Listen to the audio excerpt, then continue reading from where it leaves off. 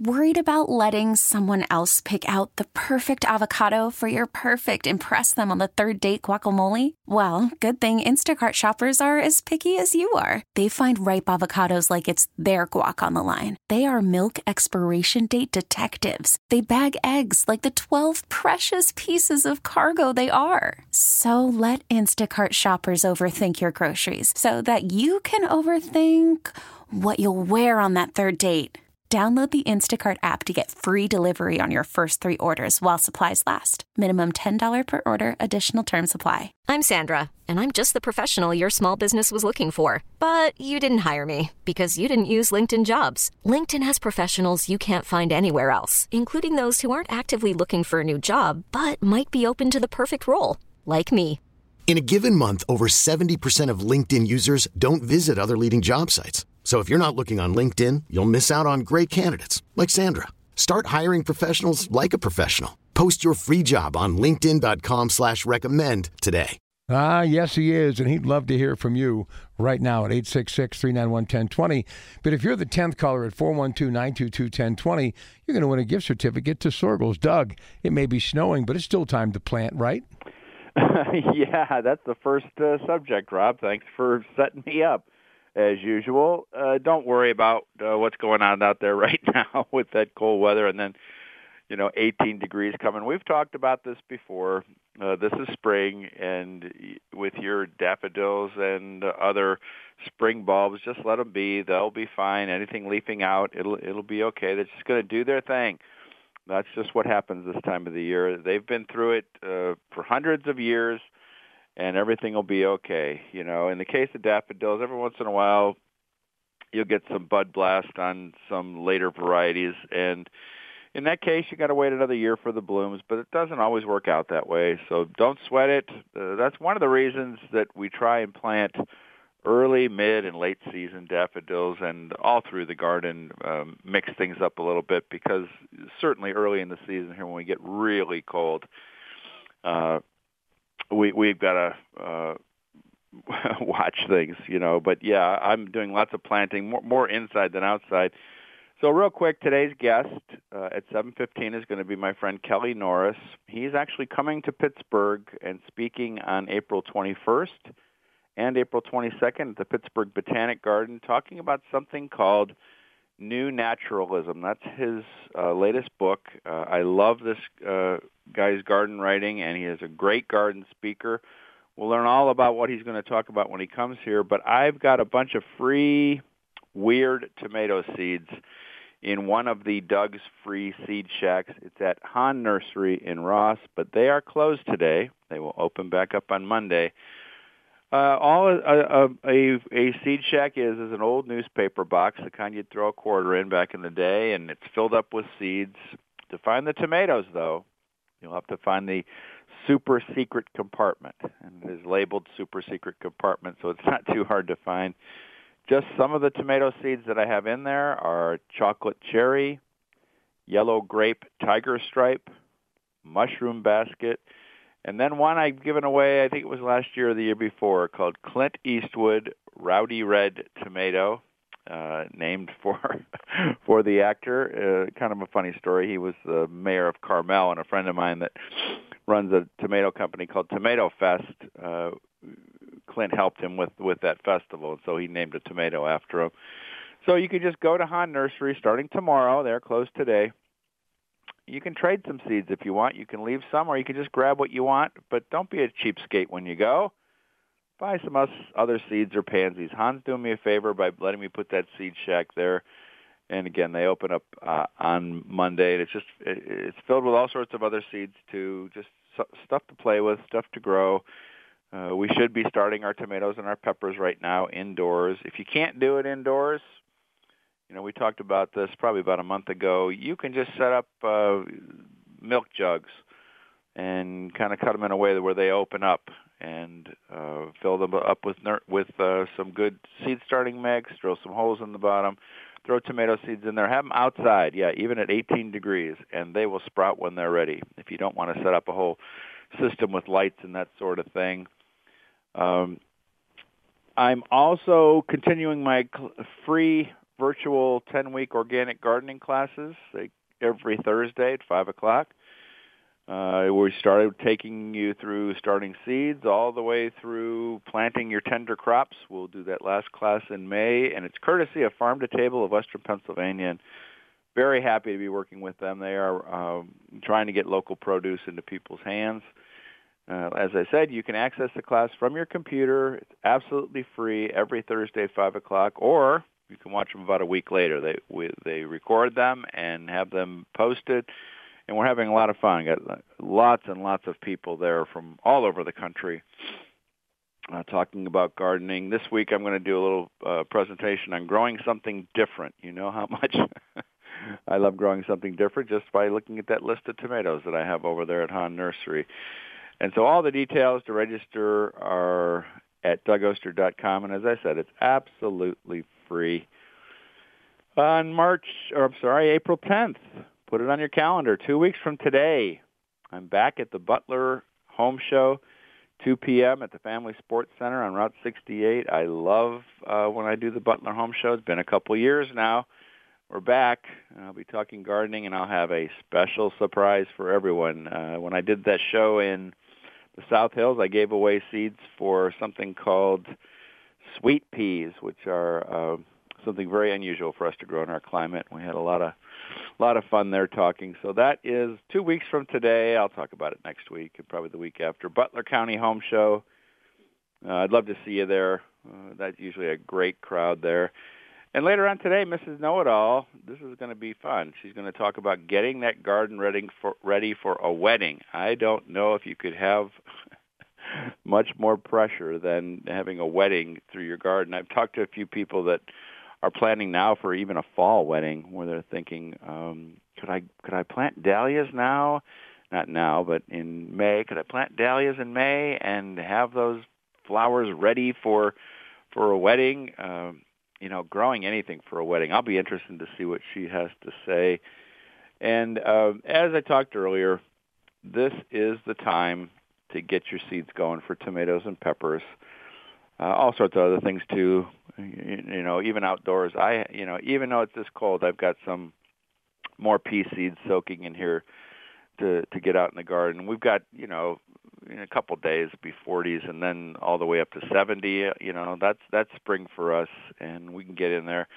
As a broken record, when you dig that soil, when you turn it over, be sure that it does not stick to the shovel, that it's not too wet.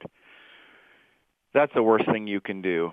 And, if you listen to the show, I probably say that every week this time of the year, is just to be sure that the soil is ready. And if it's not, just go down to the nursery, get a bag of nice compost for $5 or $6, maybe a little bit more for the fancy stuff, and just throw it on top, and now you can plant directly in that. I just wrote a story about my love of pansies and how they love cool weather, and all I'm doing with those pansies is filling up containers, and yes, they're outside. Even though we got 18 degrees coming, pansies can take it. They love cold weather. They're beautiful. I'll fill up those containers now. They'll go all the way until July 4th, and it just gets too hot for them. I could probably keep them going, but 4 months of beautiful color is enough for me. Then, the annuals go on sale for half price on July 4th, and I'll start filling those up. Get frost again in October, September. I'll put pansies back in those containers. But right now, with the weather that's coming up here next couple of days, if you do go to Hahn to pick up some of those seeds, get a flat of pansies. It's just instant color, and putting them in containers close to the house gives them a little bit of protection. And we need the color. We just, after winter, we just need that beautiful, beautiful, happy face of a pansy, and that's what pansies are. They're just a super happy face, tough as nails, actually edible too. I like to mix them with things like lettuce and arugula and that sort of thing. These are all the cool weather crops that are going in now. That just love cool weather and don't wait. When in 2 days when things warm up, there's a great opportunity to do some planting, to to get these things like peas and beets and Swiss chard and arugula and lettuce and all sorts of different greens. Have some fun. Go to the nursery. Look at the seed rack and just pick something out of there, like a leafy green that you've never heard of before, and give it a shot. Throw it in, and you'd be surprised that you might fall in love with something like a mustard green that has some spice, arugula that has a little bit of peppery flavor. Maybe there's one called corn salad that I just love. It's out in the garden right now without any protection. So think about that. Get out to your nurseries and take a visit to Hahn Nursery starting tomorrow. Get some free seeds. All right, Rob, you ready for a break? And then we'll talk to our guest, Kelly Norris. Yes, we'll do that. So stay with us. DougOster.com, The Organic Gardener. Rob Pratt Sunday continues in minutes on KDKA. Doug's special guest standing by, so let's get right to it. Doug. Oh, so happy to welcome Kelly Norris, a great horticulturist and author of New Naturalism. He's coming to town, and you should go see him. He's going to be at the Pittsburgh Botanic Garden April 21st and 22nd. On the 21st, he's speaking, designing and planting a resilient, ecologically vibrant home garden. Kelly, welcome to the show. Thank you for getting up so early and talking to us today. Doug, thanks so much for having me. It's always great to call in. We talked a little bit earlier in the year about your book, New Naturalism. It is an amazing piece of work. Tell me a little bit about coming up with this concept of New Naturalism. Where does it come from? What's the genesis of it? Well, I think New Naturalism is really a synthesis of the spirit and conversations about gardening that we're having today. Maybe a reconsidered role of where gardens fit in the greater scheme of the environment and how we make them and why we're making gardens. And so, the book is a summation of the intersection between gardening and ecology and environmentalism and how we can bring some of those practices to bear at home. Tell me a little bit about when you do speak about this, because this is quite a presentation, 10 a.m. to 3 p.m. That's Thursday, April 21st at the Pittsburgh Botanic Garden. Tell me a little bit about what I'm going to learn there. Well, the presentation is kind of the Reader's Digest version of the book. It's a bit of a crash course. I think it's going to be a lovely morning with some tours and maybe a little lunch, and then we'll have a chance to, really dive into some of the strategies and techniques and concepts behind New Naturalism. And what I'm really, what I find is when I talk about these things that are in the book, gardeners are observant people, right? I mean, we're out there on our hands and knees bleeding and sweating and, crying sometimes about what we're doing. And, we see things and we observe things. And I think what happens when I start talking about gardening and plants from just a little different angle and a little different lens, some of these new ways of thinking start to click with people because they match up with things we've observed when we're working in the garden. Give me a little history. Tell me about how gardening became your entire life. Not entire life, but geez, you are renowned as an expert in many, many, many facets of gardening. Tell me how you fell in love with gardening.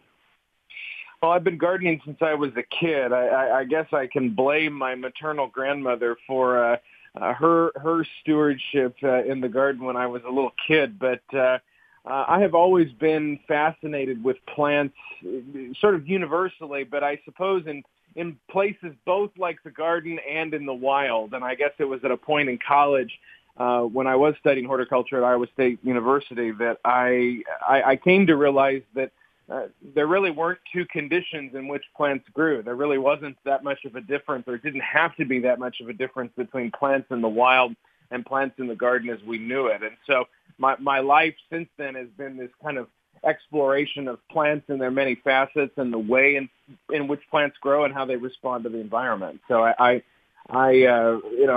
obsessed. I'm a full-time plant geek. You need a T-shirt that says that, full-time plant geek. Tell me, was there an epiphany for New Naturalism, or is this just something that is slowly kind of crept into the style of gardening that you want to present people? Okay, we're going to have to call Kelly back. We lost Kelly, so if you can, give him a call back, Antonio. He just dropped off the line. Doug, these are the kind of guests that you learn from, though, right? Definitely. This is a different style of gardening. This is using some wild techniques, things that we see out there, like Kelly said, things that he's certainly adding cultivated varieties, but also things that he's seeing grow out in the garden. If you search that new naturalism that he's doing and take a look through some of the pictures in that book, it's interesting stuff. And again, he'll be at the Pittsburgh Botanic Garden Thursday, April 21st, but also the 22nd, we're doing an event. And guess who's moderating the panel, Rob? It's yours truly. That should be interesting. It'll be like, what's wrong with this picture? Doug Oster is moderating the panel. We're going to talk at on Earth Day, a panel discussion about plant conservation, sustainability, and resilience. All the information for Kelly Norris's appearances at the Pittsburgh Botanic Garden are at DougOster.com. There's a button right there where you can click and register right away, and he's someone that you should see. Kelly, I don't know who's more excited, you or Doug, huh? Well, I'm glad to be back on here. I lost the call there, the wonders of technology. But look, I'm terribly excited about this whole thing. When they asked me about doing this, they said, want to do a panel session, and I always love a good Q&A. So I'm looking forward to what maybe curveballs Doug's going to throw at me up there. Well, Kelly, that's what I was going to say. I'm going to have a lot of fun standing up there with you on the panel. I'm definitely throwing a curve, a sinker, slider. Great. So one of the questions was, when you started to think about presenting new naturalism and what it is, was there an epiphany, or is this kind of a slow evolution and as to how you thinking about gardening? I suppose it's a slow evolution. I don't know that anything in some ways moves terribly fast in the garden when you really think about it. I mean, gardening teaches us to be extraordinarily patient, both with I should say, I guess, it teaches us to be extraordinarily patient, and at that, we're always students. And so, gardeners, as I said a minute ago, are curious people, and at least I am, and I find myself, I've always, like I said, been a student of plants in both conditions, in wild places and in gardens, and this idea of thinking about how our gardens could have not just a wilder spirit or not just a wilder aesthetic, but could actually, borrow some cues from the way in which plants grow in the wild and how that can come to relate to the way we garden as a result, is certainly a slow boil, I think. And I hope the heat keeps turning up, because I think there's a lot more to discover. With about a minute left, I'm putting you on the spot. Give me a couple plants that aren't used as much as they should be in the landscape that hold a special place in your heart. Oh gosh, yeah, it's a long list. I mean, I spend my life reveling in plants. I will say, maybe not one that is as entirely relevant in your part of the world, but right now in our sand garden out here in the back, we sort of honored our glacial history here last year and imported and sort of built a ridge in the back here, and so we've got pasque flowers, Pulsatilla patens, and is one of the prairie crocus, one of the first flowers of the year here natively, is out there flowering, and so it's also this time of year that I'm wanting to go out into the woods. A plant that you could find, certainly, I suspect, in western Pennsylvania this time of year too, is hepaticas, and which I love that little sort of glimmer of blue from the forest understory in the spring, and I'm always thinking about trees too, because the world we live in is increasingly hard and urban and concrete, and so we have to think about trees that can do good work for us in all the many ways we ask trees to do in cities. And so I think a lot about nisses or black gums these days as being urban trees that we maybe need to be paying more attention to for both fall color and just their tolerances too. Well, great stuff, Kelly. You can see him at the Pittsburgh Botanic Garden Thursday, April 21st and 22nd. All the details are at DougOster.com. All right, if you're the 10th caller at 412-922-1020, you win a $25 gift certificate to Janowski's in Clinton. And by the way, if you are wondering whether or not you can plant it now because of the snow, whatever that may be, call us. It's time to play Stump the Gardener. All right, 866-391-1020. You can get a question into Doug, 866-391-1020. All right, let's talk planting for pollinators, Doug. Well, that's a big thing nowadays, and it should be. It's a great thing to do, trying to help out pollinators. When we help out the pollinators, they help us, and so hopefully you are getting out there, getting your seeds, getting things planted indoors, getting things planted, like I said, outdoors in that any kind of clamshell container. That's an easy way to do it. If you're not into just having a couple LED lights inside, you can start things. It's going to be, they're going to be a little later, but you're just emulating nature by taking something, a clamshell, or cutting open a gallon jug and filling it up with that planting mix with some holes in the bottom and sprinkling some seeds in there. But when you're thinking pollinators, you just, number one plant for me, of course, is the one I talk about all the time, called Mexican sunflower. And so that's Tithonia. Mexican sunflower torch is a 1951 All-America selection. All-America selection means that they sent the seeds out all around the country. People trialed it and grew it and loved it and said, hey, this is a great one, and it is a great one. But there's all sorts of different plants that you can grow in the garden, and I'm always telling people, get flowers into your garden, into your vegetable garden, and whether it's Mexican sunflowers, zinnias, borage, lots of little herbs like fennel and dill, oregano, the diversity that you can put into that garden is going to help you garden. And I guess the greatest example is when I was at the Home and Garden Show at the Convention Center, lots of questions about zucchini, not putting zucchini on, and that's because of a lack of pollinators. And so by bringing in pollinators, they're going to visit those flowers, but they're also going to visit the flowers of your zucchini and cucumbers and such like that. In my vegetable garden, I often say this, I've got two beehives, for honeybees, and that's made a big difference for sure in the type of pollination that's happening. That you're going to have tons of cucumbers, tons of zucchinis, pumpkins, whatever it might be. And so mixing things up, growing lots of stuff out there, get your seeds in order. That's something I haven't really done. I do have them put in bags where it's like when you sow them, early inside, early outside, late outside. Like a early inside would be right now, tomatoes, peppers, lettuce, all sorts of things will be getting going right now. And then we wait for outside for things like, beans or certainly zinnias. And if you're going to do zinnias for those pollinators, they're best direct sowed. And so we're not direct sowing those until well into April. They just do better that way. You'll see them in flats, but they get powdery mildew, and I like to direct sow them. And there's nothing like a row of really beautiful zinnias in the summer garden.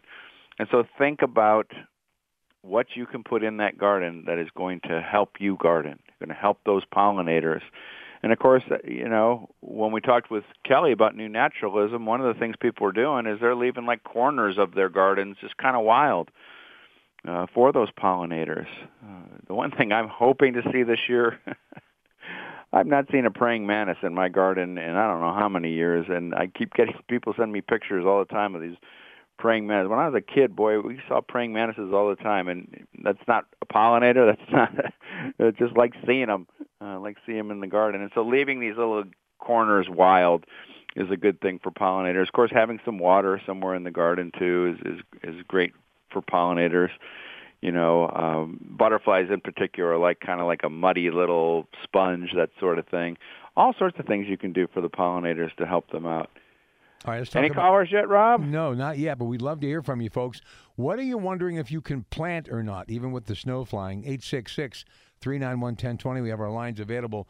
What about the fabric of our gardens, and also Davey Tree Work and Davey Socken Trees back with us next Sunday in this time slot? Yeah, I had the team from Davey come to the house, and I'm so glad I did because, I've been having the same team for, The guy was telling me he's probably been here longer than 10 years coming, first starting out as climbing. Now he's the foreman of the crew.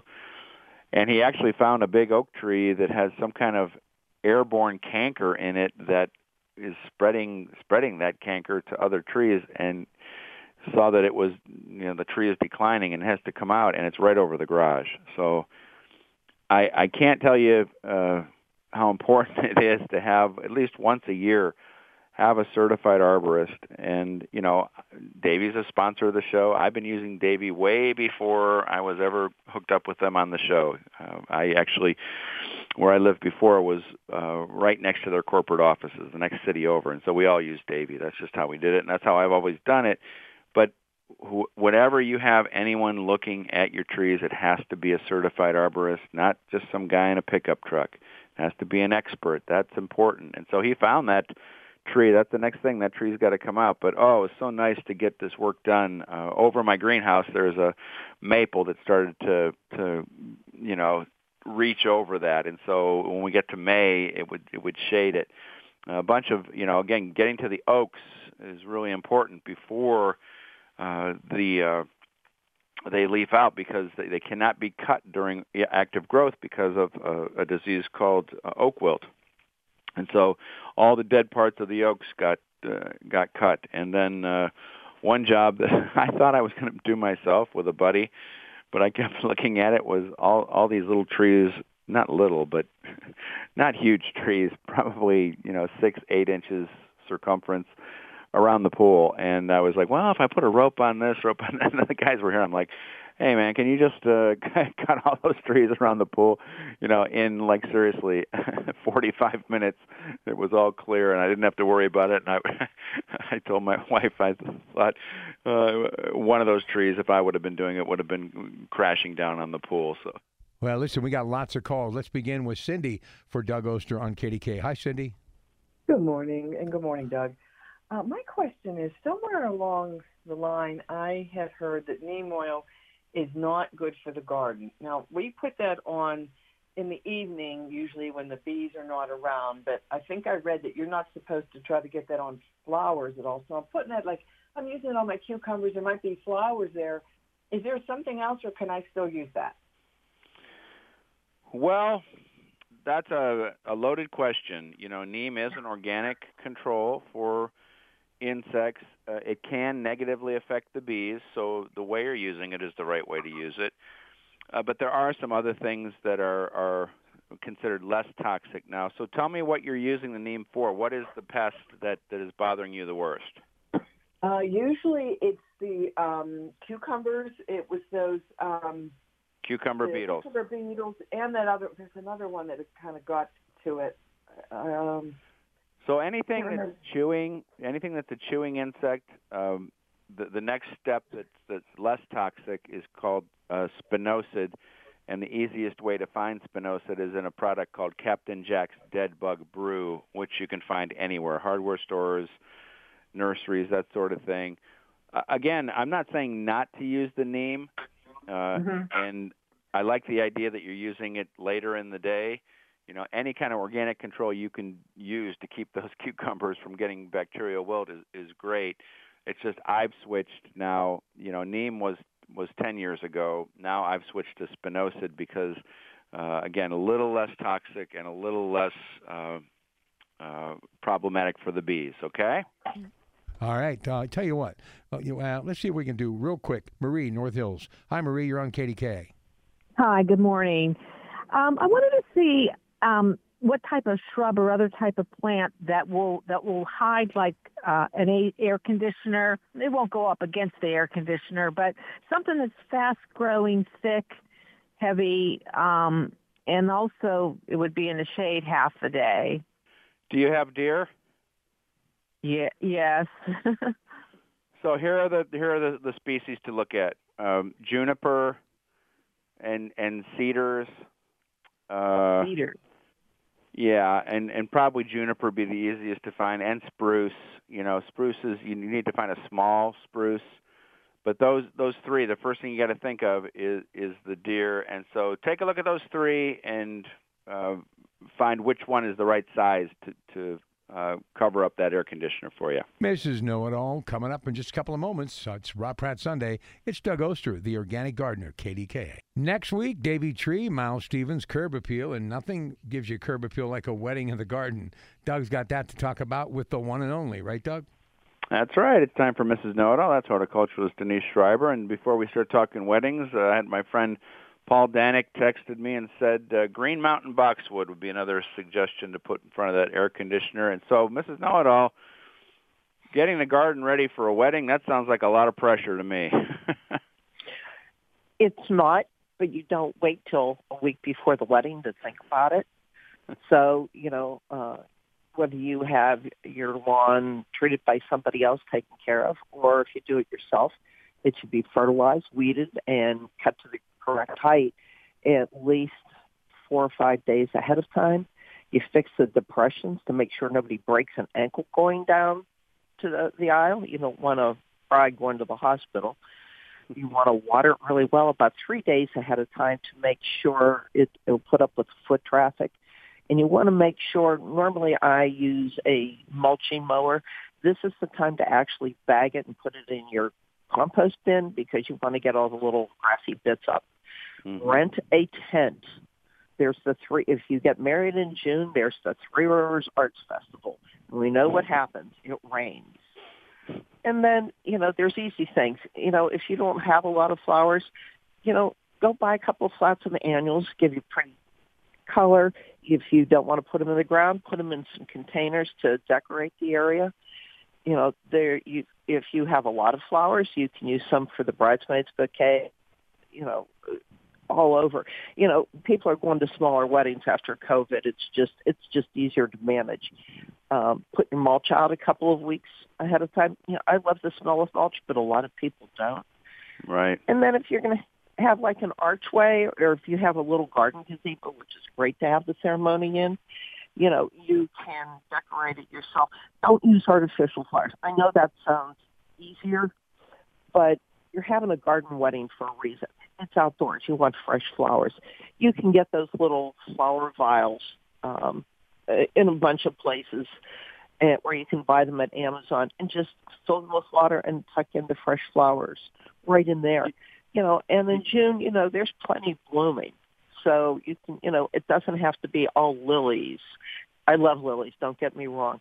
But not everybody has lilies. But you can use marigolds, you can use impatiens, you can use lavender. You could even use some of the ornamental grasses just to kind of give it that wispy effect.